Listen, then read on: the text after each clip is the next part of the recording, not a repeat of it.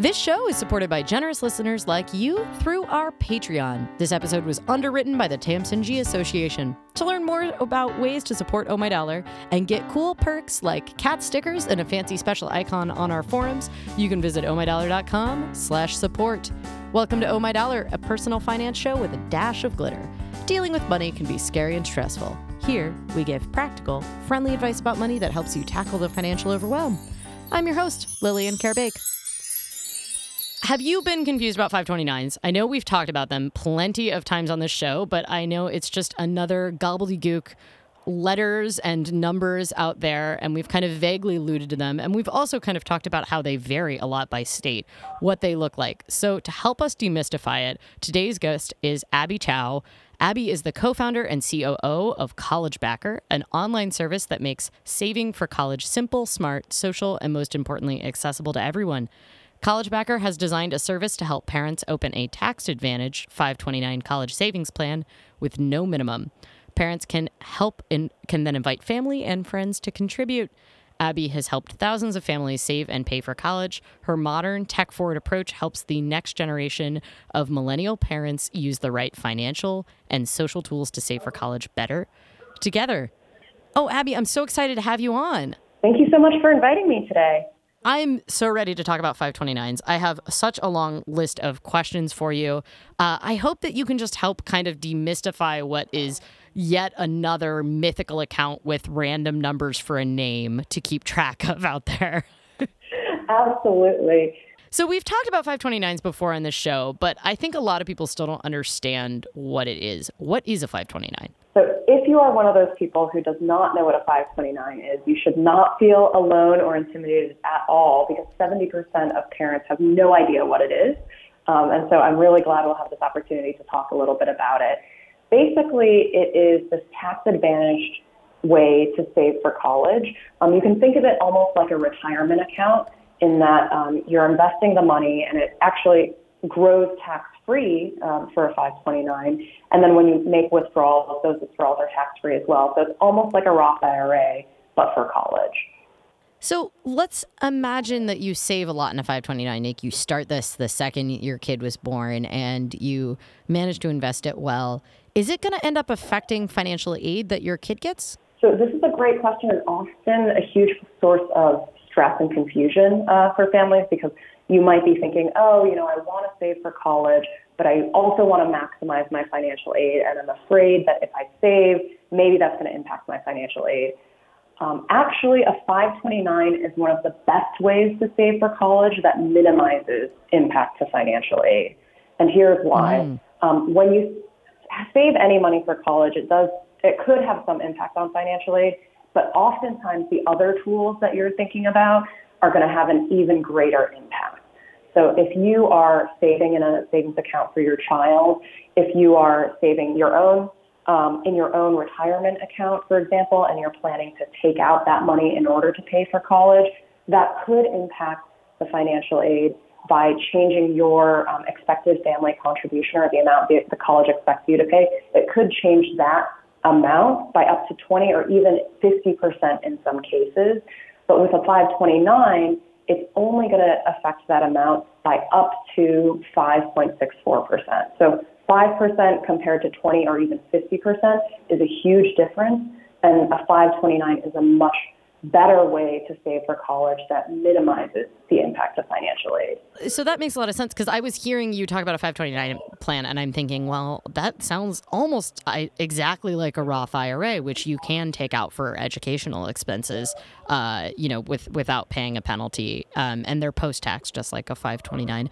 So, but it sounds like a 529 is treated a little more kindly by the FAFSA and the CSS profile and the other kind of financial aid navigation. Exactly. And I won't go into all of the specifics on it, but essentially when you take the money out of that retirement account and give it to the child, it can be counted as something like income or a gift to the child, all in one big chunk. And that looks really bad for financial aid the following year, whereas the 529 is just at that lower rate of around 5%. And, you're not going to be surprised when you get your financial aid package. That is good. So if you have a 529, and you set one up. Can you set one up? You have to set it up for a specific child. Can you set it up for someone that isn't your own child? Like if you're in a second parent adoption or you have a blended family, can you still set up a 529 for a child? Yeah, absolutely. In fact, I could set up a 529 for you if I had all of your information, which I'll take it. I probably don't.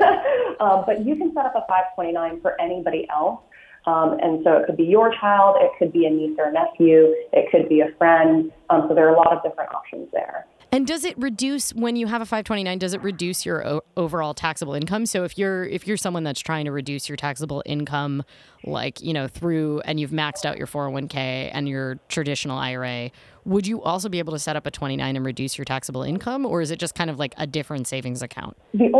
Generally, the answer for most people is it's not going to have a significant impact because, again, the 529 is a post-tax vehicle, which means you're saving on taxes from the growth of the assets, but your contribution is not immediately tax deductible. However, in some states, you can take a state income tax deduction on it. And you're just going to have to look at the particular rules of your state. So, for example, for me, I live in California. Unfortunately, California doesn't give a state tax benefit, so there's no immediate impact from that. But I'm originally from Illinois, and Illinois does have that benefit. So I could take a state tax deduction, or my parents, for example, could take a state tax deduction in Illinois. Okay, cool. So that is one of those situations where it really is going to be up to the state. Is there a limit on how much you can put in it since it is a post-tax? So the limits are pretty generous, I would say. There's actually an exception for 529s where you can do something called super funding the account, which is 5 years of contributions in 1 year. So you can actually put $75,000 into a 529 without impacting that gift tax exclusion. You just wouldn't be able to do that again for the next 4 years. And even in that... So that would be good if you got a windfall or something like that, like a inheritance. And even if you did want to put in more than $75,000, it would just impact your future, estate planning. So you might want to talk to somebody about that specific scenario. Yeah, that's when you get involved. Lawyers get involved. So let's say I've set this up for a nephew or for an adopted kid. College isn't for everyone. Like, it's hard to predict 18 years out if your kid is going to go for higher education. What happens if your kid decides they don't want to go to college? Yeah, so another great benefit of the 529 is that it actually is quite flexible around these kinds of decisions. So generally what we'd recommend is, first of all, if your child just isn't sure and, they turn 18 and they're like, I don't know if college is right for me yet. I want to go and work for a year. There's no time limit. So you could just leave the money in the 529 and maybe in the future, if your child does decide to go to college, then it's still available for them. It's not like it expires at any point. If your child knows for certain that they don't want to use that for higher education, you could also transfer it to a different beneficiary in the family. So you could give it to the second sibling. You could transfer it back to yourself if you want to pursue some kind of higher education. You could change it to a cousin even. And so there are a lot of different options there. However, if there is the case where your child doesn't want to use that money, nobody else in the family wants to use that money, and you really just want to take the money out to spend it on something else, buy a car, invest in some other, in something else that's important to you, you can take the money out. The gains on the account will have a 10% penalty on taxes, but your original contribution will not be taxed or penalized. Okay. So it sounds almost identical to a Roth IRA in many ways. Yeah, it's very, very similar, but the big benefit being the ability to transfer the beneficiary and do that pretty seamlessly. The other thing that I would say is even if traditional 4-year college is not for your child, you might want to explore some of the other flexible options with a 529 because it can also be used for many, community colleges, trade schools, graduate education as well. So the rule is just it needs to be something that qualifies for federal financial student aid, and that includes a lot of different categories and even some schools internationally. Cool. So like that, that is true if your kid doesn't want to go to college, or if they happen to get a full ride scholarship, like they got their cheerleading scholarship or whatever. And I don't know if full rides really exist anymore, but let's say they got that, and you don't use the 529. You take it out, you pay the penalty. But if you want to leave it around for them to maybe go to grad school or something, is it in your name or is it in the name of the beneficiary? So two things on that. One, to directly answer your question, you are the account owner, so you always have control of the account. Again, even if time passes and they're over 18 or 21, you always have control of the account. And then the child is named as the beneficiary, but you have the power to change that to another member of the family if you so choose. But I also want to make one clarifying point on the scholarship. If your kid does get a full ride, you can actually take the amount of the scholarship out of the 529 without any penalties. So that's another great benefit of the 529 that makes it really flexible because it is specifically designed for education. That being said, is very cool. Yeah, it's a very cool benefit. That being said, if your child does get a scholarship and say it's for, full tuition, there's still a lot of other expenses that, are college related that you can pay with your 529. So you can also use it for room and board, books, a computer. And so even if your child, gets a full tuition scholarship, first off, hats off to them, but also you can use that money for these other categories and, take full advantage of the account. That's very cool and good to know. I know in some states it's possible to use the 529 for high school. So if you've got kids in private school or some sort of magnet school, you can also use the 529 for higher ed. But that's not true everywhere, right? That's right. So this is a new development that you can actually use a 529 for K-12 tuition in some states. But that is something where I would encourage folks to check the rules in your state. Because it does vary from state to state, and if you did get, say, an income tax deduction from your state, you don't want to get penalized and have to pay that back because it wasn't allowed by your state in order to use it. Let's say we're sold, we're yes, I want to open up a 529. The process for setting one up, theoretically, you want this money to grow, right? If you're setting it up when your kid is a toddler, you want it to actually have some gains, so it's better than just saving it under a mattress. What's the process by which you kind of choose investments? Do you just do what's called a life cycle fund based on the age of the kid? Yeah, so I'll say what we recommend at College Backer and then give some tips for folks who want to do their own research. But basically, you're going to want to choose the right 529 plan for you, which might be the one provided by your state. It might be a different 529 plan. Then you'll choose an investment portfolio that makes sense for your kid. And those are basically the two big decisions that you have to make with a 529. At College Backer, what we recommend for a lot of folks is we are going to recommend a state-based plan that has really low fees and has a great, reputation and history and track record. And then within that, we're going to recommend an age-adjusting portfolio so that you don't have to stress about it. But when your child is very young, it's a little bit more aggressive. So the assets are hopefully going to grow. And when your child is older, it's a little bit more conservative so that the money is there when you're going to need it. If you do want to use College Backer, one of the big reasons we started the company was to simplify the whole process. So we tried to make it easy. But if you do want to do your own research, those are kind of the two big questions that I would recommend doing some research on. Is one, which 529 plan is going to be the right one for me? Is it my state or is there another one? You could consider fees and tax deductions and those kinds of questions. And then two is what's the right investment option? The biggest question there being what's going to be appropriate for my risk appetite, like is my child young or old? And also what are the fees that are going to be associated with that too? Cool. So, in many ways, a 529 kind of sounds like the middle class ability to have a trust fund for your kid, for education specifically. Yeah, to be honest, this was a huge motivating factor for us at College Backer. 529s really were built for the middle class or originally designed for the middle class because everybody who wants to go to college or whose child wants to go to college should be considering a 529 as a great, great way to get a leg up as you're along that journey. Unfortunately, because it has this great catchy name of 529, it's very difficult for a lot of people to get into it because it's a confusing space. But if you are saving for college, most folks would agree that this is a fantastic vehicle to do that. There's a huge benefit from, the compounding tax-free growth in these accounts.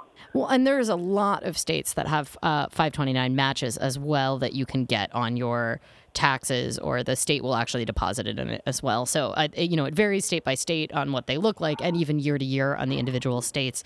But 529s are just so cool. Why do you think more people don't use them?